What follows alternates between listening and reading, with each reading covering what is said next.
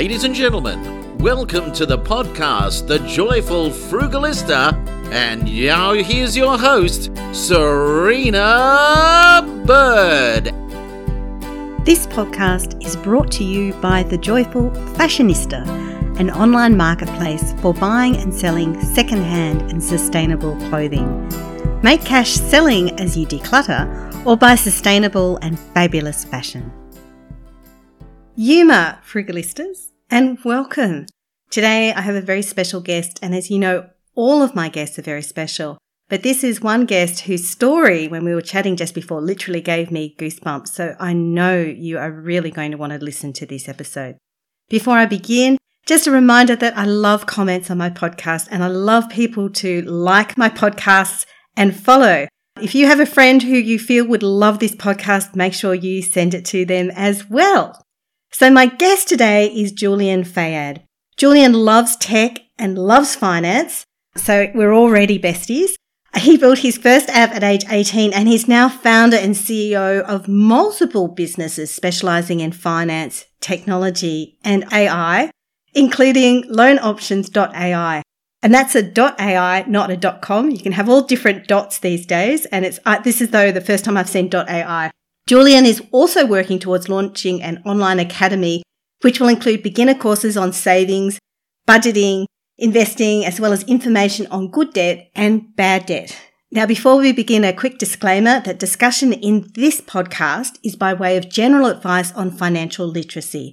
It is not financial advice, and it may or may not suit your individual circumstances. Welcome, Julian. Thank you so much, and that's quite the introduction. Well, you've got quite the background. So I guess the big question is, how did you get started? How did you get interested in finance and tech, in fintech? I guess back when I was still in school, pretty much the only subject I could concentrate on was tech, IT, and I really got started like that. I enjoyed it so much. I was spending late nights just researching and I guess self-teaching, learning things that I thought would be of interest. And I went down the path of pursuing further education in web development and IT. And I thought that kind of keeps it a little bit open in terms of how I want to pursue my career. But I guess the finance came later. I was also really quite good at maths and always had an interest in the business side of finance. And that was always not quite the IT and the tech stuff was my passion, but the finance was something that I always saw as a fail-safe for me to get into.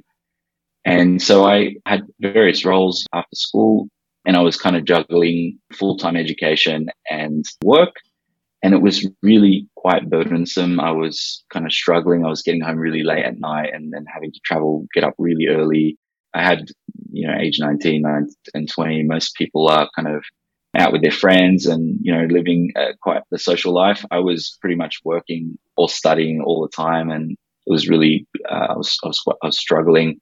So I thought something's got to give here. And at that point in time, I wasn't in a position to quit work. I was supporting my mother, my single mum, and I've got 2 brothers and 2 sisters. Obviously had its challenges, and, I felt like I needed to contribute and be, I guess, a man of the house or one of the men in the house. Yeah, so I made that decision and thought, okay, I'm going to have development and education on pause for a little while, and I'll circle back to that. But I never really stopped the self-learning. I always, when I had time, was kind of dedicating hours and hours to try and build different things and cool projects that I enjoyed, and that kind of kept me sane, I guess. In that respect, I pursued a career in finance and started in a really junior role and worked my way up, managed different businesses in more senior positions slowly. But the tech component was always there. And as you mentioned, I built and deployed an app when I was 18 or 19 years old. And it wasn't anything game changing to me. It was very useful because it was something that hadn't really been done before. It was an app that at the time was aggregating various sports statistics and and news feeds. A passion of yours? Yeah. I enjoy it. And it was more a project that was just about learning the process, going through that Apple App Store deployment process and them coming back 100 times and telling you fix this and fix that before they'll let you. So I just really wanted to understand that part of it. And then I had some other subsequent projects, mostly just hobbyist stuff. But I thought if I don't start and continue this, I'm going to end up in a position where I don't like my job and I feel like I've gone too far away from what I wanted to achieve. And I guess in my career at the time, I was looking at all the roles that I was doing in finance, and I was just like, wow, this industry is just so far behind. And there was so many things that were just really heavy and burdensome on paperwork. Yeah. This is going back 10, 15 years. Like Australia's, I mean, we were actually ahead, I think, in terms of some digital banking, but still a lot of the processes were really dark ages. Yeah. You had to provide all of this paper documentation. You had to go and get your ID certified and go and do this and go and do that. And I was just like, the technology is already available. And if you look at many other industries, you really can see that the finance and banking sector, they're almost dinosaurs. I know now it's getting a lot better, but this is pretty much from the pressure that the fintech companies have been putting on the major banks to improve their offering. And they're certainly feeling it. And there's some really fast growing companies that people are gravitating towards now. No longer are they kind of sticking to the bank they've always had. They're willing to try new and innovative products if it means that they're going to get a better deal or better customer service. And so I really saw that as an opportunity and started working on solutions that would make the customer end up with a better outcome, both in terms of customer service, but also being able to search the market, when there's more than 60 banks and lenders. How do you know which is the right solution? How do you know what's the cheapest offer? How do you know if it's a good deal or a bad deal comparatively without physically applying? You won't even know if you're eligible for any of those products either. And of course, we know that your credit rating can be impacted every time you make an inquiry. That's true. Yeah. And so that was a problem that a lot of my friends and family were facing. Saw them go through the process of trying to start a small business and get access to funding or, buy a car or whatever the needs were, even, to buy a house and their family was expanding and things like that.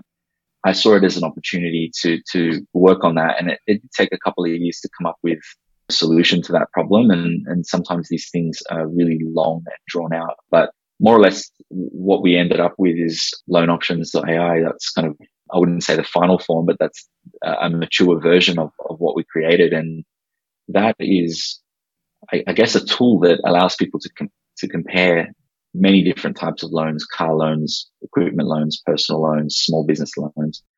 But it's not a traditional comparison site. No, I can tell. It's quite different.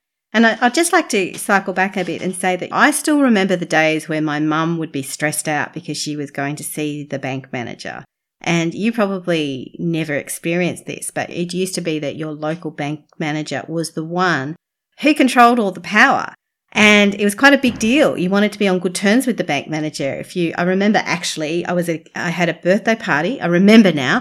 I had a birthday party and they were playing Pass the Parcel, and my mum wanted the bank manager's child to get the present we were opening up. And we kept getting it wrong because there were like more layers and we didn't realise. Like always stopping at this person. But, I laughed though, but those were the days where if the bank manager liked you, so it was a very personality-based process and it was usually a he. There were very few female bank managers. If he liked you, you get a loan.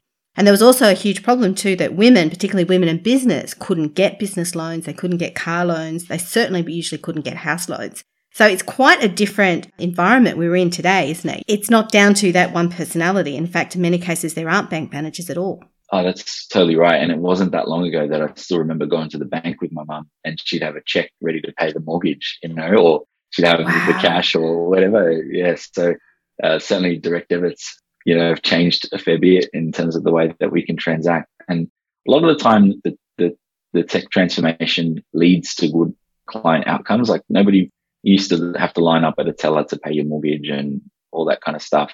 So yeah, and you're totally right. It was all based on, there was like in the terminology in the finance industry, there's the 5 C's of credit. And one of the C's when they're assessing is your character. That can be very subjective. Yeah, exactly. And if they don't find you to be of good character, and I mean, what does that mean? It's very subjective. If they don't think that you're going to be able to repay the loan, or they don't believe in your business model, and there's certainly a heavy bias towards supporting male businesses versus female businesses. And so, yeah, we've kind of gone through all the different cycles. I'm lucky enough that I am old enough that I saw the transformation happen, but I'm also young enough to be quite handy and tech savvy. And so I really hope that we continue down this path of making things really, really simple and, really service based and client outcome based. The key thing is when people are dealing with a broker or someone else, they need to know that they're getting a transparent offering. Like, I'm looking at all of the options available to me, and this is the best option. Therefore, I want to select this product. And that was very important. That was the highest on the list of priorities, is making sure that when we are trying to match using our technology, a client with the best offer, we find out what's important to them. So is it they want a product that has a lot of flexibility in terms of being able to make extra payments, or which is big for me. Yeah, and no termination fees and things like that? Or is it more important to have a fast turnaround time because it's a time-sensitive issue? Or is it more important to just get the overall best offer in terms of working out the rate and the fees that are applicable and looking at the monthly payment? Is the term of the loan an issue? Would you prefer to have a more positive cash flow position in terms of keeping the repayments low, the minimum repayment low? And then also being able to make extra repayments when you have it. And I guess that's a strategy that a lot of people like to use or find that works well, because if you ever have the extra money, then of course you can pay down the loan faster. But if there was ever a crunch, or, coming up to Christmas time, buying Christmas presents or going on holidays or something, where you could always revert back to the minimum and manage your money that way. So yeah, I guess, just going back to my mum, she taught me so many good lessons, because, we're, I guess, like a white ribbon family, and without kind of getting too bogged down in that, it's amazing to see how someone who had to navigate this whole financial system by herself, she went from having raised 5 kids and kind of being out of work for a while, and then having to kind of jump back into the deep end and figure all of this stuff out.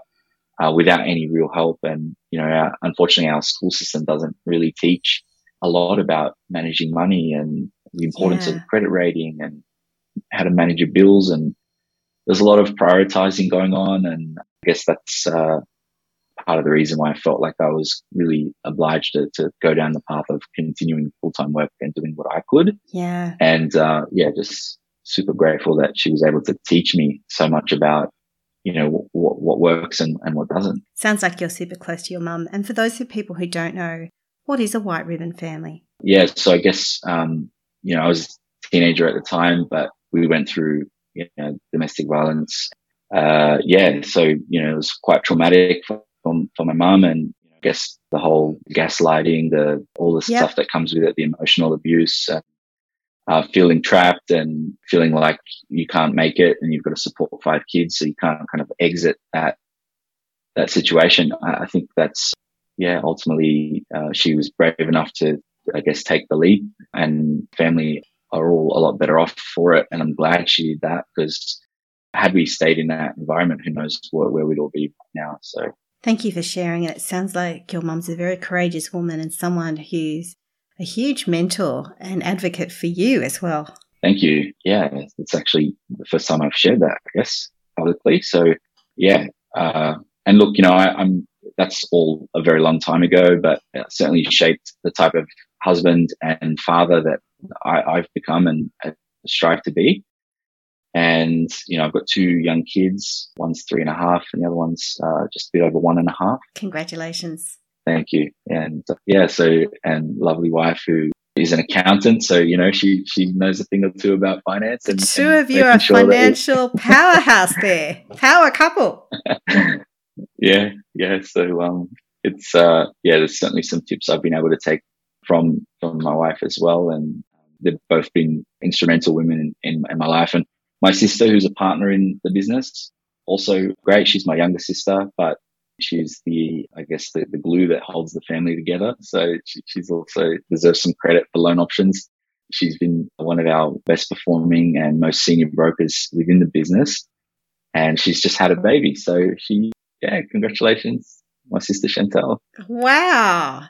Your family empire is growing and sounds like you're going from strength to strength. And all on the back, it sounds like from a bit of desire and some good financial management through some tough times. On this, let's go back to loans, because this is obviously what your business is about. There are some people, particularly in the FIRE, financial independence, retire early community, who believe that all debt is bad. And so their strategy is pretty much that they work hard, they invest in things like ETFs or LICs. They don't take out loans to buy things like property. They're just all really focused on the building up of debt-free assets. Is all debt bad? Can you have good debt? You certainly can. There is good debt and bad debt. And the simplest way to explain is an example of bad debt is debt that provides you with no return in terms of just sunk money into material goods or services that don't propel you any further forward. An example of a good debt might be to pay for professional development or buy a property that's going to have a capital increase in value that's going to return you a greater deal of money than the low interest rates that we have in terms of paying that interest. So that's certainly the simplest form. If you distill it down to starting a business that can generate you X amount of revenue and acquiring some debt, you have to be reasonable and well balanced in your approach. You can't try and bite off more than you can chew. But if you can save up some money and then use a good debt, let's call it a good debt, once you've done all of your due diligence and worked out if this business model you've done your feasibility and your business plan and everything like that, and you go, okay, this is an area I want to expand into, or this business model for me. You move into that amount of debt that you put yourself into and the amount of interest you pay back on that debt will be dwarfed by the amount of money that you're able to generate and the livelihood that you can, get off the back of that debt. So it's about leveraging the good debt to generate more positive cash flow or assets that will have a capital increase. So the bad debts are the very obvious ones. Let's go for the list. Let's see how many people have had. I've had a few in the past myself. Yeah, and there's so many debts. Like, for example, credit card, you go and max it out and buy designer handbags and jewelry. And, this is stuff that the keeping up with the Joneses stuff, you really want to try and avoid that. That's key, I think. You can spoil yourself. Like, I'm all for that. I think that's every now and again.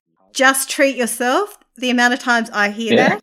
Like a couple of years ago, pre-COVID, hubby and I were on a cruise and we made the mistake of getting the tour of the gym and the spa just because I was curious.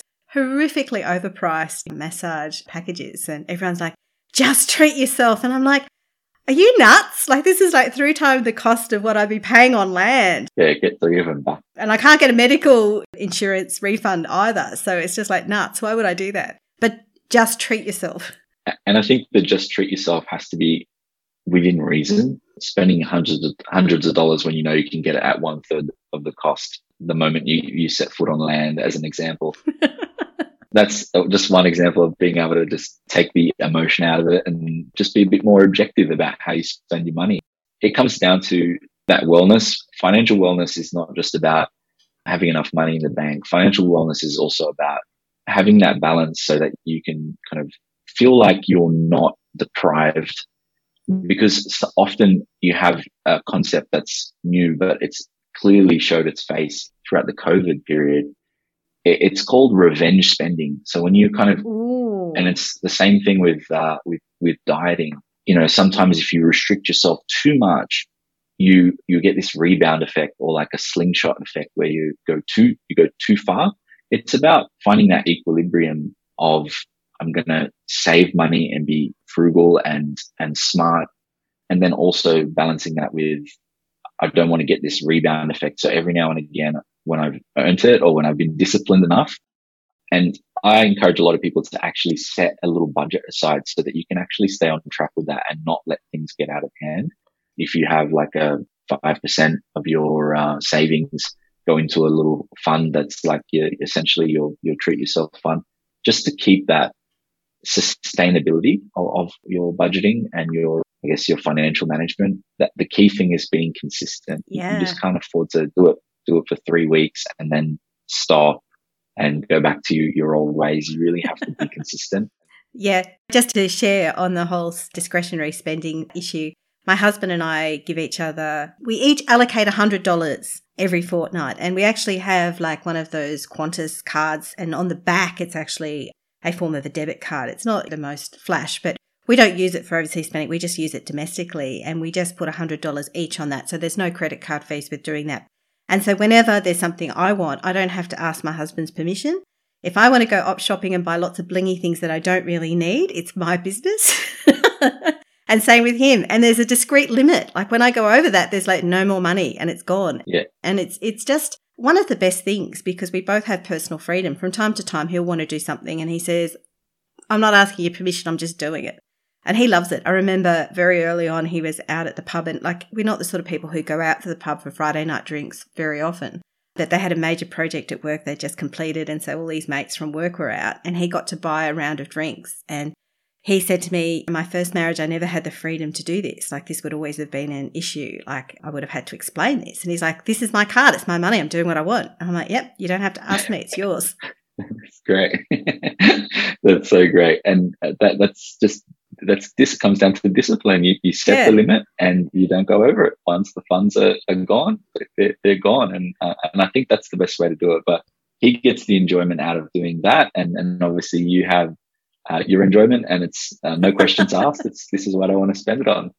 It's great. Yeah, exactly. And so it sounds like you have a lot of discipline in managing your own finances as well, which is partly how you got to where you are, right? Yeah, look, it's a work in progress always. I certainly am quite disciplined. There's certain things that sometimes I just have some rules. I'm like, if I get into the online shopping frenzy, I sometimes just put the phone down and then go and look at the cart the following day and see if I still really need those items. It's a very good strategy. Yeah. And oftentimes I'm like, what was I thinking? But it's really hard. You get into the online shopping and you end up thinking, I need this and I need that. And then just go look at your wardrobe first.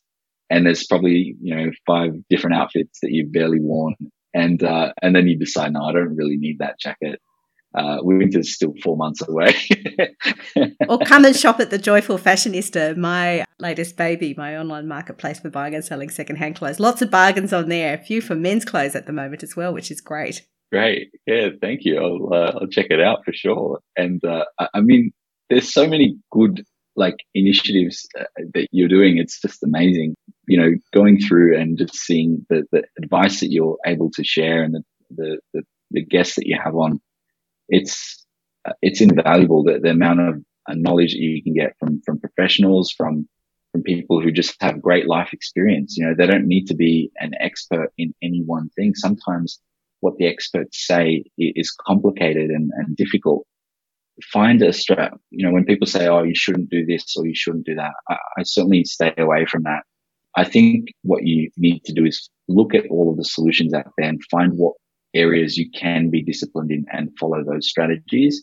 So when people say don't take out debt, only do ETFs, like a lot of really experienced finance professionals still don't understand ETFs properly. Oh yeah, I'm always surprised. Yeah, they're complicated and difficult to understand. So I can see why people would avoid that strategy. People know property because at the end of the day, it's a concept that has been around for a while. Roof over your head has value. And for a lot of people, it's home, and some people it's investments, and it's been a pretty consistent investment. Even when there's like a period of, cooling down, it's very rare that the property prices reverse. It's not impossible. The market is the market, and sometimes there are risks. It's not every investment is going to run perfectly. But I think that's why it's important to have a diverse portfolio. You should look, into all of them. If you want to dabble in something that's really complicated, then the best way to learn sometimes is to try, but just make sure you set a really low entry point. Yeah. So that the risk is quite low. And that seems to be the strategy. Obviously, it's a bit hard to do that with property prices. You can't exactly buy a cheap property. You could in some regional areas. I've got a friend who's just bought a 4-bedroom house for $250,000 in a regional area. It is still possible, but it's getting harder and harder. Yeah, absolutely. Yeah, and I think that people are finding these areas that are having rapid growth, or they're being very clever about buying these properties in strategic locations that have infrastructure projects or anything else planned looking ahead 5, 10, 15 years. And there's people that have built a whole investment strategy around that kind of thing. Mm. But yeah, I would say that, you do need to have balance, and that's why I like probably property, and I have some investments in shares. And then I also have some cryptocurrency, and I know that's another concept can be quite difficult. And I know that some people like to go in, and they're going to it with almost like a gambler's mentality. And that's really the wrong approach. You will lose money, and you'll potentially, it won't work out well for you. So, when people are interested in it, I always ask, make sure you do your research. People ask me about cryptocurrency. I do it because I like to have my risk spread across different asset classes. But I think, it really is one of those things where the safest strategy is to start really small. And there are some great apps out there, like one called Cubix, which is Qubix. And you can start, I think, with like $9 a week, and it's just a recurring buy, or you can do a one-off buy. But you should never take a lump sum of money, because it's so volatile. You should never take a lump sum of money and put it in the crypto market just like that. The safest strategy is to do a method called dollar cost averaging. And that is to say that you buy a small amount over a longer period. And so you'll have this, I guess, smoothing of the average buy price of that coin. So it takes away the risk of these really high price fluctuations. If you took, let's say, $1,000 and put it into the market, and then there's a big crash tomorrow, you might lose 50% of your money. That's not good. But if you'd bought over a year $1,000 worth, you would have caught some of the highs and some of the lows. But the average, and that's why it's called dollar cost averaging, the average buy price would probably be quite low. And then obviously that you just build from there once you feel a little more comfortable with it. That's some great advice. And I have one final question for you, which is, do you have a Frugalista tip? Yeah, that's great. I would say my favorite tip to give people is, whatever hobby or whatever passion you have, start that side hustle immediately. Start it today. Spend 10 minutes on it. Just kick it off. Think of a brand name, think of a logo, think of something. Just start it. And the reason I say that is, one of the best ways to get ahead is to have a secondary stream of income, or a third stream of income, fourth, if you can manage your time. And there are a lot of ways that you can learn really fast. In the digital age, obviously you have lots of free videos and tutorials on many different subjects and topics. It's really powerful, and you can get so much help. And there are a lot of people that are willing to help, give you advice, and set up Zoom calls with, or other types of meetings with people. Like, you'll find that people are really generous with their time when they see someone who's starting out and maybe they've got a bit more experience. I certainly always, to people who are looking to start a finance business or a fintech business, I'm always very generous with my time. And I think it's about like paying it forward in that respect. Yep, this is music to my ears. Well, for two things. One is my next book, The Joyful Startup Guide, is coming out in a couple of months' time. And secondly, I'm currently paying it forward. I received some grant funds last year, and I'm paying it forward by sponsoring a $2,000 micro grant with YWCA Canberra for their Great Ideas at the moment. It's huge, actually. I didn't expect to receive so much joy from paying it forward like this. Like, it's actually more fun than actually receiving it. It was great to receive it, but it's even better to pay it forward. Yeah, I couldn't agree more. I think I get far more satisfaction out of seeing other people succeed and helping where I can, whether it's offering marketing tips from my team or lending some of my resources to them just to get them off the ground or help them with branding or strategy or whatever it is. I believe in good karma, and sometimes people have this mentality of like I guess they call it famine mentality, where it's like, for me to eat, as an example, I need to take food off your plate. I really think that it's the other way around. There's an abundance of opportunities in the market, and you need to have that abundance mentality. Like, the tide rises for everyone. If you are able to develop a good product that goes into a market, whether it's finance, technology, or could be clothing, or it doesn't matter what industry it is. If you are able to come up with a great product, it lifts the rest of the market just the way that tide rises for everyone. So I hear you. So thank you so much, Julian, for being my guest. If you've enjoyed this conversation, come and join the Facebook group, the Joyful Frugalista Facebook group. And you can find Julian at LoanOptions.AI. Thank you so much. Thank you. I really appreciate you having me. An absolute pleasure. You've been listening to The Joyful Frugalista with Serena Bird. And of course, sound has been by Neil Hadley. You could talk, and I would listen, I would understand your mind. Oh, I'd love to be with you, walking toward the sea, and the times when I'm lonely, you could be the one to comfort me every day. I am thankful that our separate paths have crossed. Every night I lay my head down, I know I'll never feel so lost.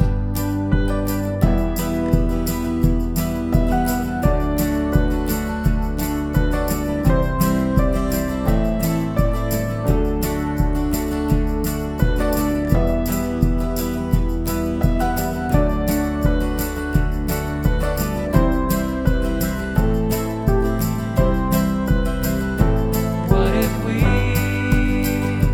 cross the river?